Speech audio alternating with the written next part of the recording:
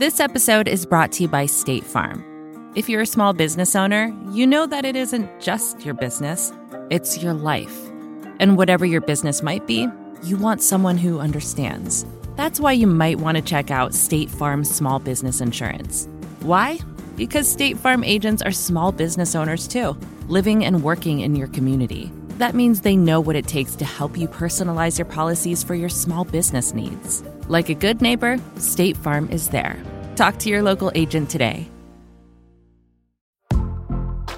Your body is unique. So why would you settle for a weight loss plan that's one size fits all? Noom is the weight management program that takes into account your biology to build a custom plan just for you. Stay focused on what's important to you with Noom's psychology and biology-based approach. Sign up for your trial today at Noom.com and check out Noom's first ever cookbook, The Noom Kitchen, for 100 healthy and delicious recipes to promote better living. Available to buy now wherever books are sold. If you're American, when you hear the phrase work ethic, you probably think of some imaginary worker who puts her job above everything else, who doesn't complain, who does what she's told. You think, in other words, of the perfect employee. That is certainly one version of the work ethic. And it's a story that serves employers much more than it serves employees. But is that the only version of the work ethic? Or to put it more directly, is it the best version of the work ethic? I'm Sean Illing, and this is The Gray Area.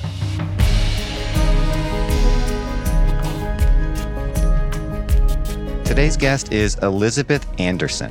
She's a professor of public philosophy at the University of Michigan, and for my money, one of our very best political and ethical thinkers. She has a new book out called Hijacked: How Neoliberalism Turned the Work Ethic Against Workers and How Workers Can Take It Back. It's an ambitious and wide-ranging book. And just as important, it is not a morally neutral book. Anderson tells the history of something we're all familiar with, at least vaguely, the Protestant work ethic, and how it gave rise to dueling interpretations. One of those interpretations was pro-worker, and the other was not. And unfortunately, the anti-worker version is the one that dominates our society today. But she makes the case that it didn't have to be that way. The work ethic was, from the very beginning, a contested ideal. And knowing the history of the work ethic and how it's been turned against workers is essential if we want to reclaim it today. Elizabeth Anderson, welcome to The Gray Area. It's a great pleasure to talk with you. I mean, you're a bit of a political philosophy rock star, so I'm glad you're finally here. That may not be the coolest kind of rock star, but it is on this show, so it's long overdue. Glad you're here. I'm so happy to be here. The Protestant work ethic is a phrase I'm sure almost everyone knows, but I don't think most people, and I'd count myself among them, can explain it simply or clearly. So I'm going to see if you can. And so I'll just ask, where does this phrase come from, and who did it come from? The phrase, the Protestant work ethic, comes from the great social theorist Max Weber, who wrote a book called The Protestant Ethic and the Spirit of Capitalism. He set the basic terms for our understanding of the work ethic. On his description, the Protestant work ethic was an ethic of nose to the grindstone for the workers for the maximum profit of the capitalist. So it's a pretty dreary ethic. And he himself, despite his profession of value neutrality and social science, condemned the work ethic as consigning us to an iron cage. And he contrasted the Puritan attitude towards work as a calling that they wanted to work at, in contrast with the capitalist version of the work ethic, where we are forced to work in our calling. How important is the Protestant part of the Protestant work ethic? Is the religious foundation essential? Absolutely. This is coming right out of the Puritans. The Puritans in England were basically Calvinist in theology and obsessed with getting certainty about their salvation. Theologically, the Calvinists think we're all doomed from the start, except for a tiny number of people who are saved. The critical issue then is you're all desperate to know whether you're saved, hopefully to know that you're saved. And the Puritans said the only way to tell is if you are working really, really hard, because that shows that God has graced you and that you really have faith. The Puritans were not trying to promote capitalism. I mean, their concerns weren't even economic, right? It was just purely theological. I want to make a little amendment about that. Go for it. So Weber certainly described their motivation as purely theological. It's all about gaining assurance of one's salvation.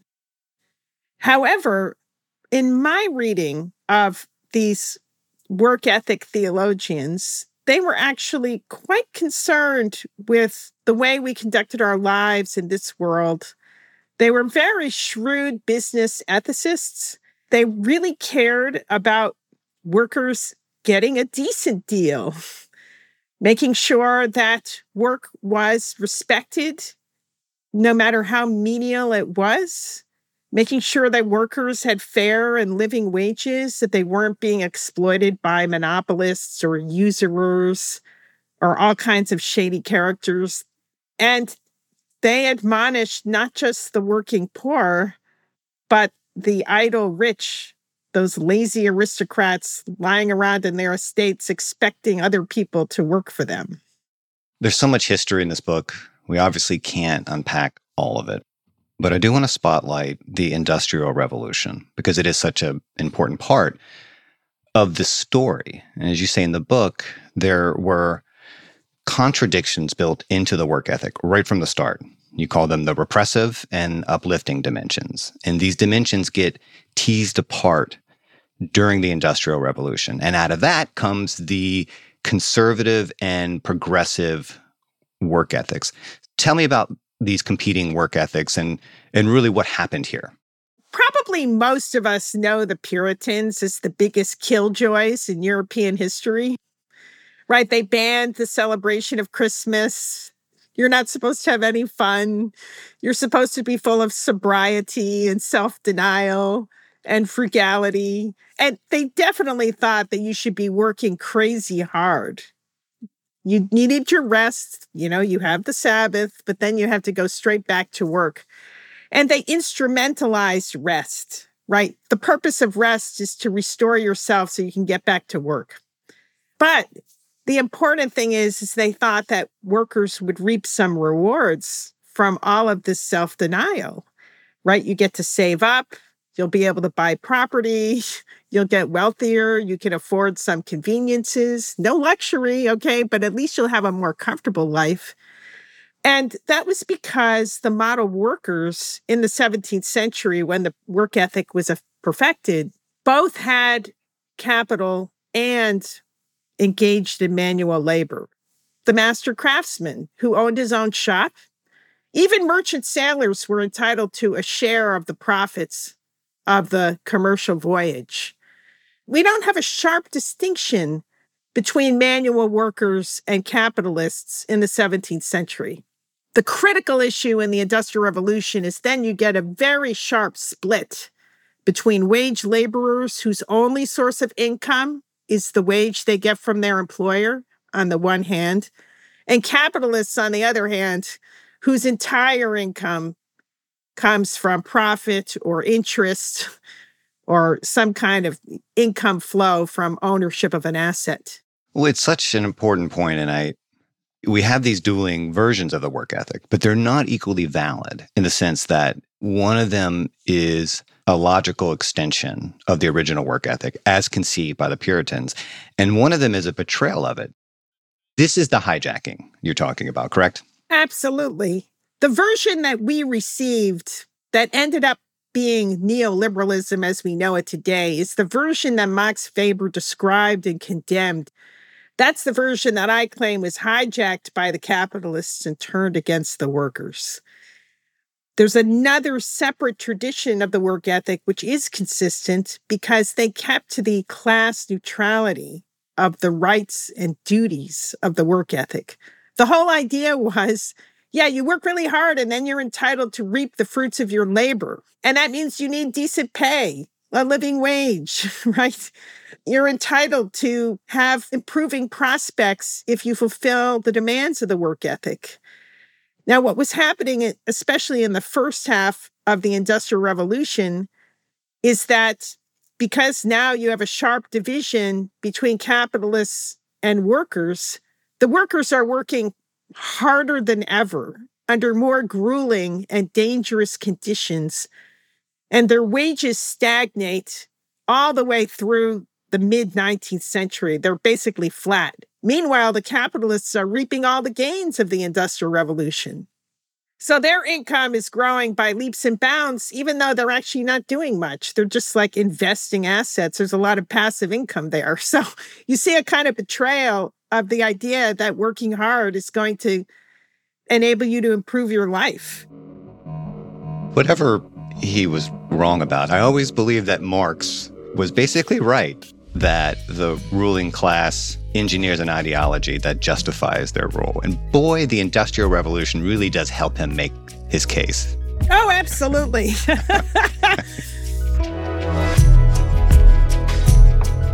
More of my conversation with Elizabeth Anderson after a quick break.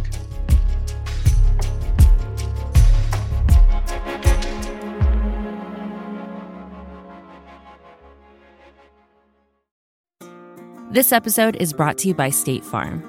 You've heard it before. Like a good neighbor, State Farm is there. But it's more than just a tagline, because State Farm agents are small business owners themselves who live and work in your community. And if you're in the market for small business insurance, who better to work with than an agent who understands what it takes? State Farm agents can help you create a personalized insurance plan that fits your small business needs and budget. Talk to your local State Farm agent today about small business insurance. Like a good neighbor, State Farm is there. Support for the gray area comes from Burrow. Getting the right furniture for your place can be really annoying. At this point in my life, I've probably gone through maybe 3 sets of outdoor deck furniture, and it's a pain in the ass for a different reason every single time. It doesn't look like it did in the pictures, the assembly isn't what they said it was, or it's just not as advertised for whatever reason. Thankfully, Burrow is the furniture company that wants to make it all a little easier. Last year, Burrow introduced their outdoor line, and this spring they're adding to it with their Dunes line, offering new seating, dining, and lounger options designed for luxury, comfort, and durability. Burrow furniture is easy to put together and take apart, so you can move or store it as needed. And it ships straight to your door for free. Gray Area listeners can get 15% off their first order at burrow.com/Vox. That's Burrow, BURROW.com/Vox for 15% off. burrow.com/Vox.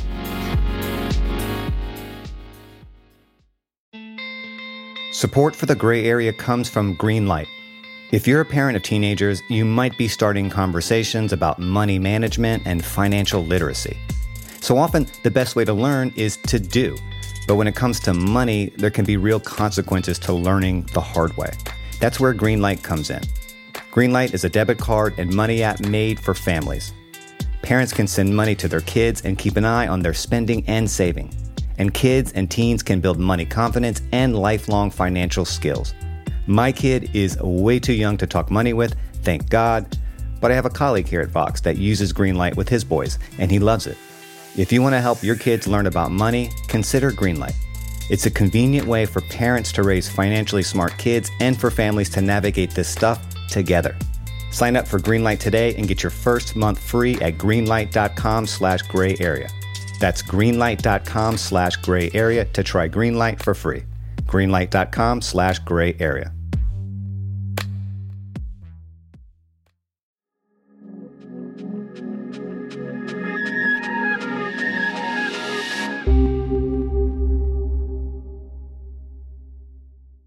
Okay, Elizabeth, the rich have always wanted the poor to work for them. Yes.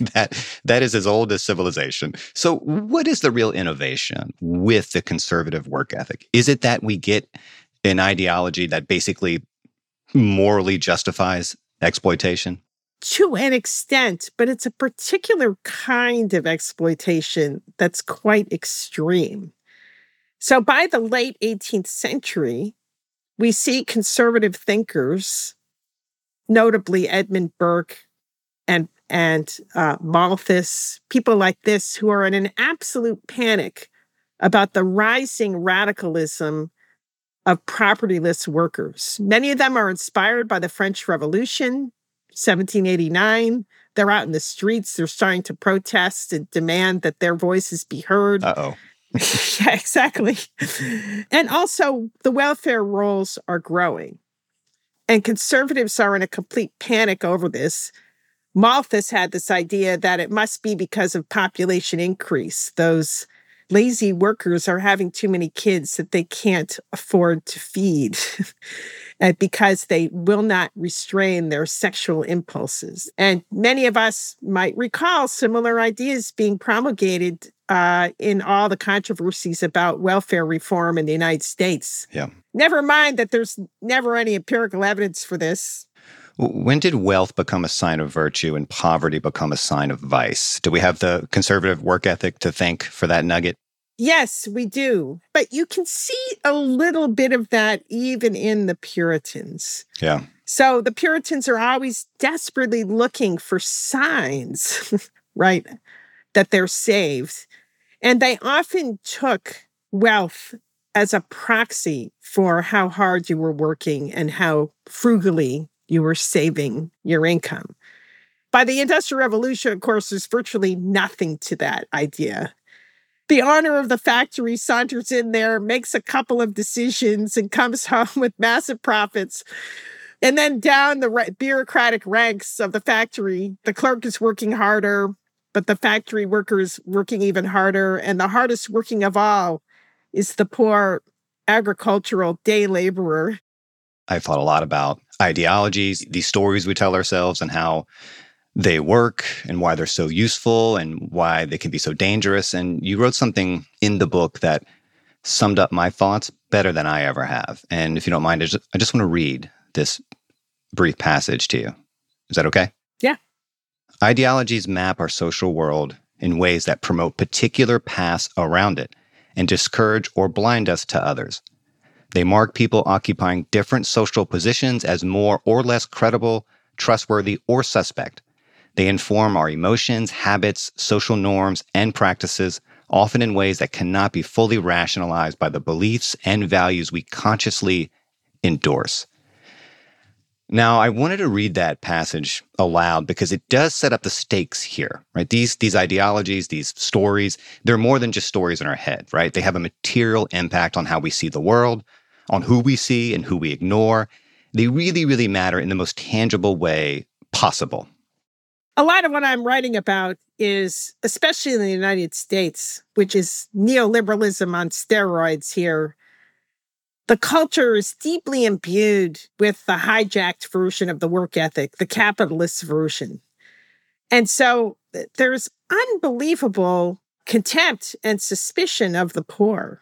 The overwhelming majority of Republicans think that poor people who maybe are getting food stamps or some kind of public assistance are lazy and life is easy for them. It's like they're just living on a hammock. Right. Now, anyone who's actually been poor knows that it's, in fact, a lot of work to be poor, just getting the daily subsistence. And, often they're keeping down 3 part-time jobs. They can't get full-time hours anywhere. And it's enormously difficult just to pay for basic necessities. But that's not the image that many Americans have because we're deeply imbued with the work ethic, suspicion of the poor, contempt for the poor, when in fact, what social scientists have been telling us really ever since the rise of social science is that a lot of poverty is structural. It has nothing to do with the virtues and vices of individuals. It's already built into the system. We're talking about all this history. These are very old ideas, but many of the assumptions baked into the way we think about politics and economics today are rooted in the legacies of this work ethic or these work ethics. We have all these models and metrics interested in returns and growth and efficiency, but they're all so inhuman, right? Like the well-being of workers, the dignity of human beings really just isn't part of these sorts of models. And that's a consequence of these ideas, whether we know it or not. Oh, absolutely. So if you look, for instance, at your typical business and our ideological representations of them, which are deeply set in economic theory, they're the very models of efficiency. They never waste anything. They're constantly looking for productive efficiencies, but they also never lead an opportunity to make profit on the table, right? You're always seeking more. If you go back to the Puritans of the 17th century, that's how they said business people ought to be. And in fact, everyone ought to be that way. Always look for another dollar if you can find an opportunity to make it. So, in fact, businessmen today just are modern Puritans. You've mentioned the word neoliberalism 2 or 3 times now. That's a scary word, a boogeyman word at this point, but that's basically what you're talking about, correct? That is correct. Neoliberalism just is the late 20th century and early 21st century revival of the conservative work ethic. Really, all the patterns of thinking were already set in the late 18th century, and we just keep repeating them. And it all comes back to a series of policy rationalizations for all kinds of policies that redistribute income from workers to property owners, to the holders of assets. And that's what neoliberalism amounts to. It's just a whole bunch of policies that secure an increasing share of income for the holders of capital assets. I'm wondering why you think neoliberalism won when it did. I mean, we had this long period of, post-war social democracy in America. And then in the late 70s, early 80s, depending on who you ask, that sort of gives way to the era of neoliberalism, the era we're still living in today. Why did it win at that particular moment in history? The late 70s were a period of stagflation. We had the Vietnam War, rising distrust in institutions. Sounds familiar. And society was ripe, I think, for a critique of heavy-handed government. There was actually excessive regulation, I have to say. That's a legacy of the New Deal. And so society was ripe for a critique of many aspects of the New Deal regime that was still dominant in the 1970s. But it's also the case that a lot of business people themselves hated the New Deal from the start, never liked it, always resented it. Businesses, though, had won a great victory, the Taft-Hartley Law, which undermined labor unions.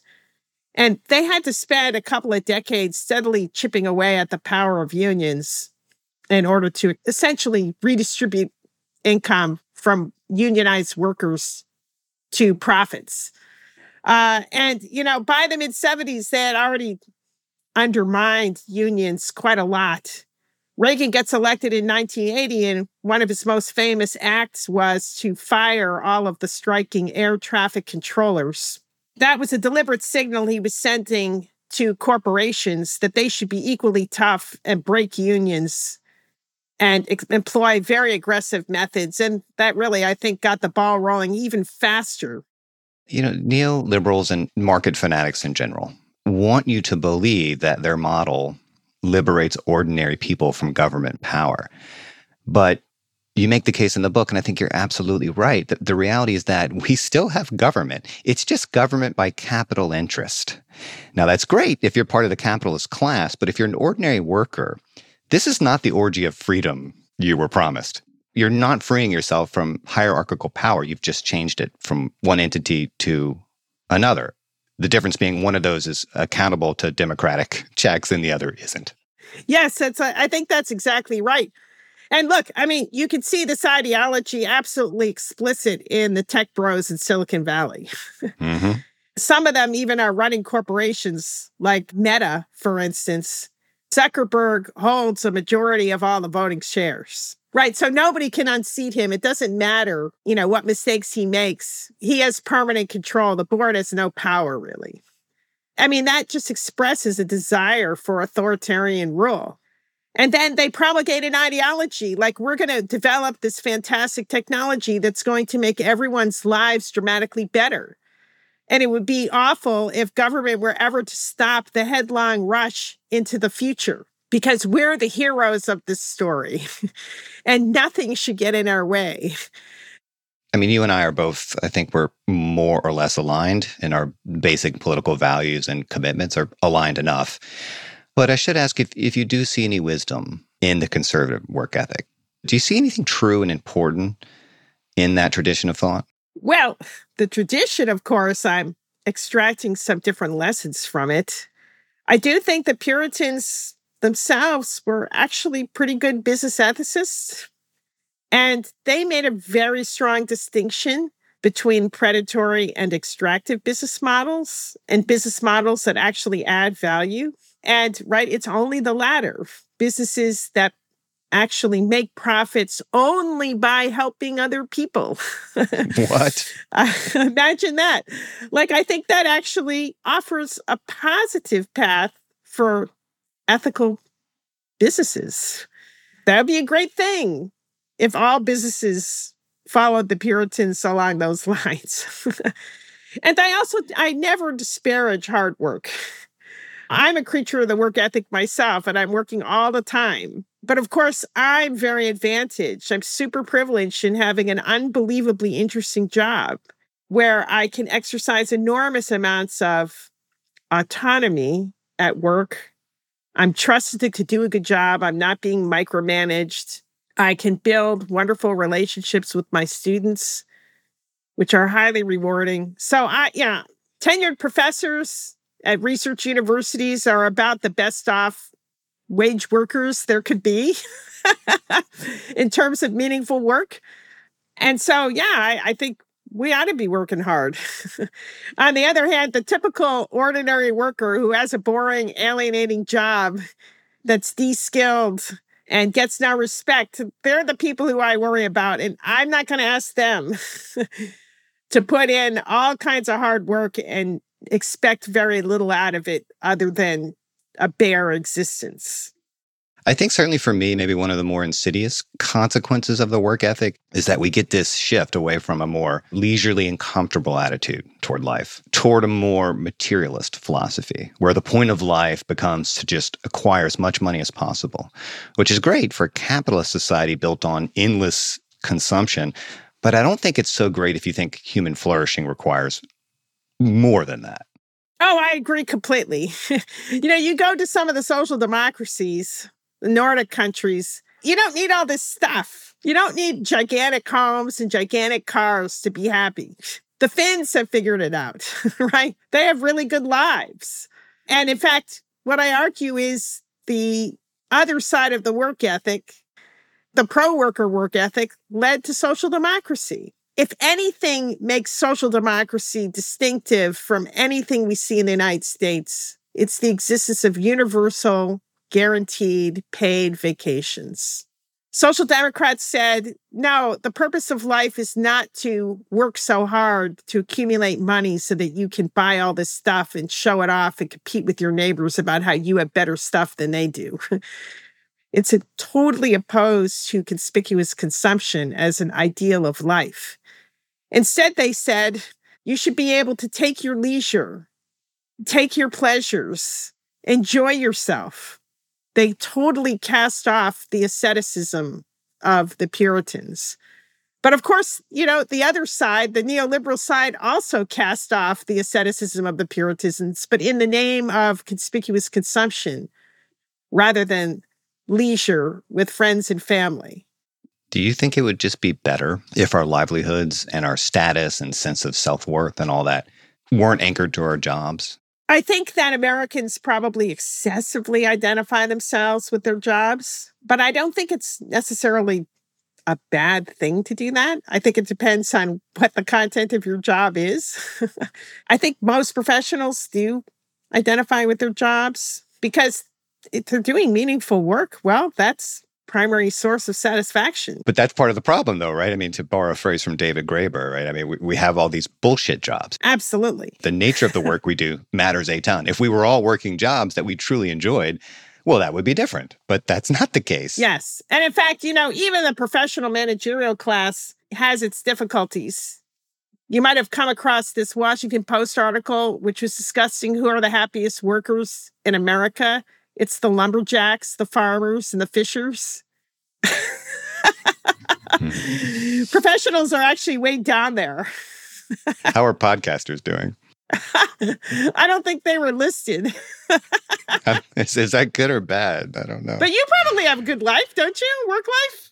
Oh, yes is the short answer. But I've gone through this evolution in my own professional life where I think at one point I really thought I could make a difference. And the way I was going to do that was through my work. And that was central to my identity. But I don't think I feel that way anymore. And don't get me wrong, it really is a privilege to do this. And I hope some people find it valuable. And occasionally people write to me and say that it is. And that makes my day every single time. What I'm trying to say is my own thinking was maybe colored by the work ethic in ways I didn't realize. And it's not that I can't enjoy or take pride in my work. It's more that I think it's just wiser and healthier to think of work as work. And in my case, being a good dad, a good husband, a good friend, that's the real stuff. That's what life is about. And I think we need a work ethic that celebrates that kind of balance. And we don't have that now. Yes. So work-life balance certainly is very, very, very important. And notably, the Puritans recognized the raising of children as an important form of work. Hell yeah, because it is. Because work just is disciplined activity that helps other people, whether it's paid or not. They did care about discipline, but you have to get up every day to take care of your kids. You know what I mean? There's, you got to feed them. There's regular activities here. Not all of them are fun. A lot of them are fun, but not all of them. Nevertheless, we can reap the rewards of meaningfulness when you see your kids grow and mature and become adults. And the point about wage work or paid work is that you can also benefit human beings on a wider scale beyond the scope of the family. So, I don't know how big your audience is for the gray area, but you're bringing ideas and thoughtfulness to a significant number of people who really enjoy your show, including me. Yes, the show it is a gift to humanity. That's how I like to think of it. No, it is actually. you should really, it's very thought-provoking. I genuinely appreciate that.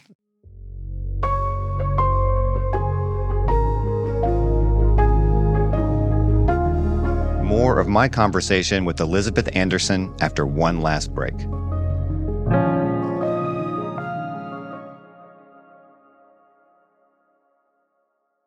Support for this podcast comes from Constant Contact. If you're a business owner, you already know that it's really, really hard to cut through the noise of everyday life. If you want to connect with your customers, you need to break through the noise.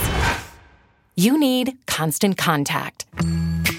Constant Contact is a marketing platform that makes it easy to reach new audiences, grow your customer list, and connect over email, text, social media, and more. Whether you're a marketing guru or just learning the ropes, Constant Contact offers writing assistance tools and automation features that make it simple to say the right thing at the right time. So get going and start growing your business today with a free trial at ConstantContact.com. Just go to ConstantContact.com right now. Constant Contact, helping the small stand tall. ConstantContact.com.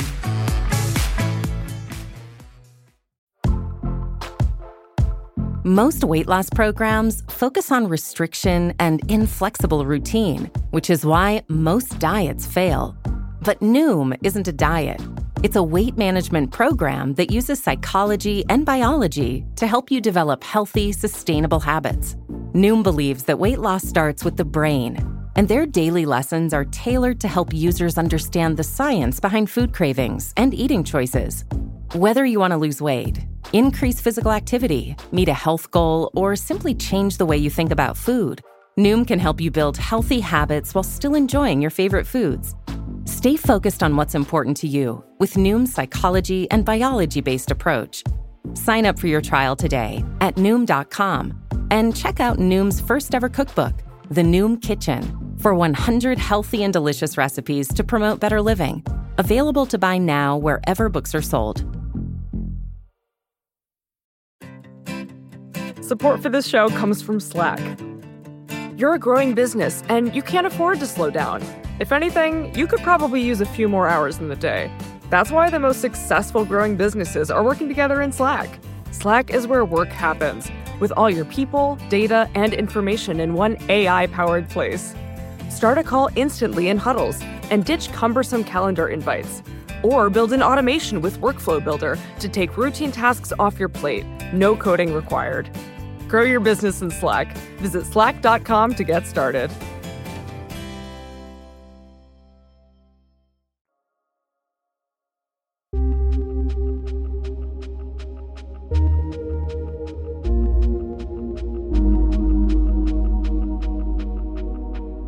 So you and I agree that a majority of people would be happier if they had more work-life balance, if the basic conditions of survival weren't tied to these precarious things we call jobs. So why the hell can't we get this world here? What's the biggest obstacle in our country to building this kind of society, a society that I think the majority of people, if you really drill down, would prefer? So why can't we have it? I think it's because we're still locked into the logic of the conservative work ethic.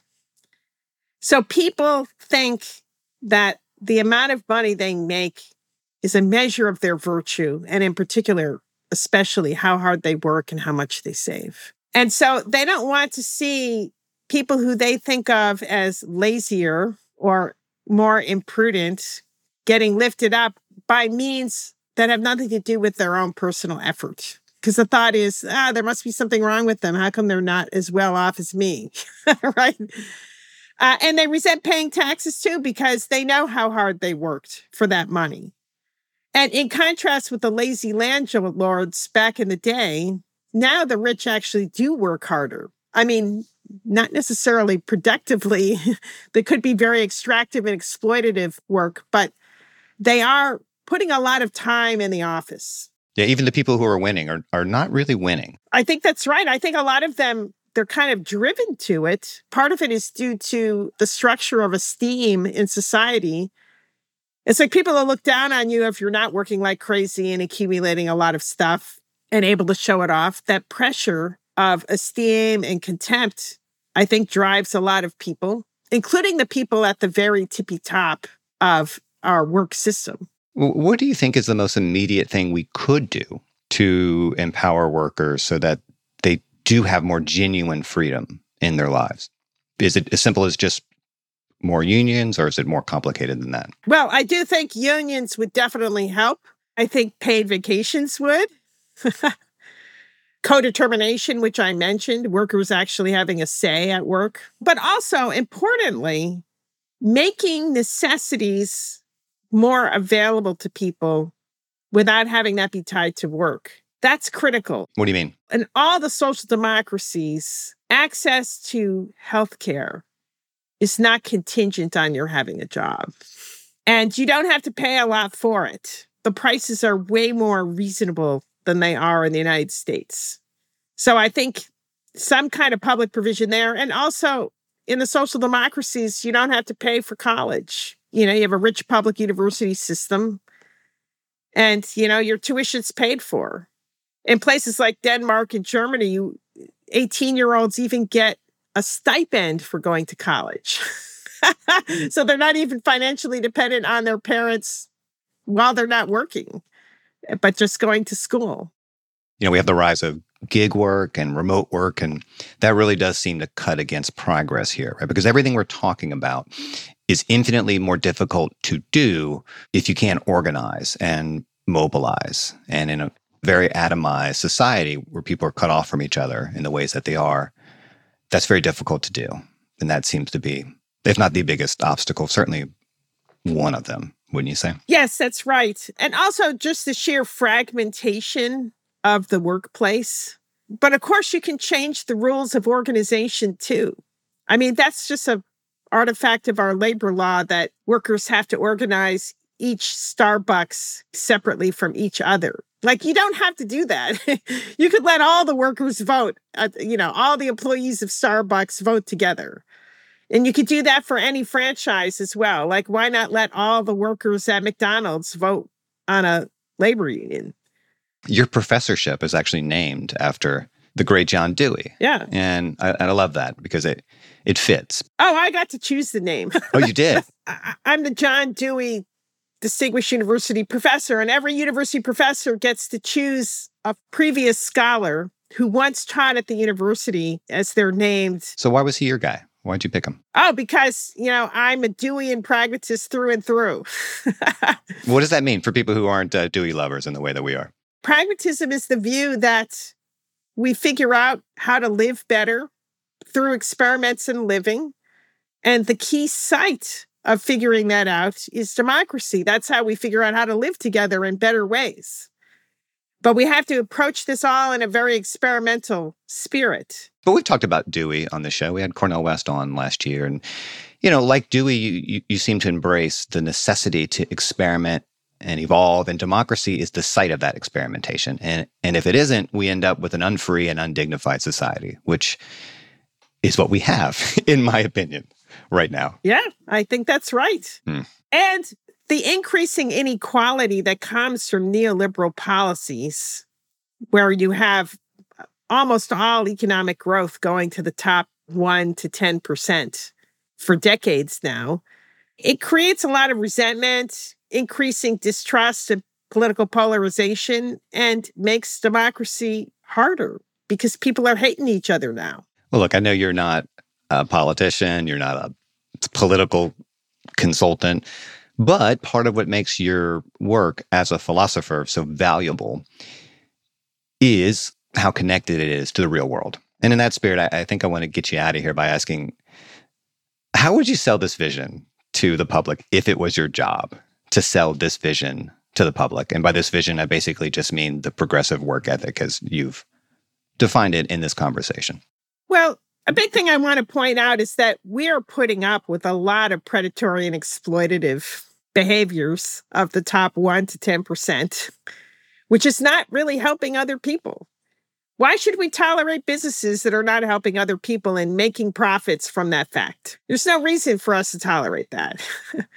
And at the same time, all of our lives could be a lot better if workers were more empowered at work, if they were respected, if they had fair and living wages. We would actually have a more successful democracy if we had more democracy at work. Elizabeth Anderson, 2024. Are you running? I'm not a politician. Did you just announce your candidacy? All right. Once again, the book is called Hijacked: How Neoliberalism Turned the Work Ethic Against Workers and How Workers Can Take It Back. Elizabeth Anderson, this was a real pleasure. Thanks for coming in. It's a great pleasure talking with you, Sean.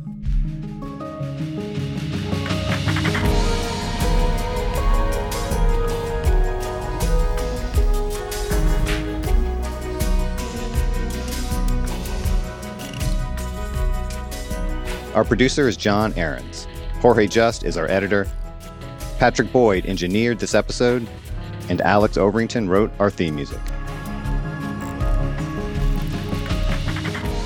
If you dug the episode, rate and review. That stuff really helps. And as always, if you have thoughts on the episode, share them with us. Drop us a line at thegrayarea@vox.com. We read all of the notes, and we really love them. New episodes of The Gray Area drop on Mondays. Listen and subscribe.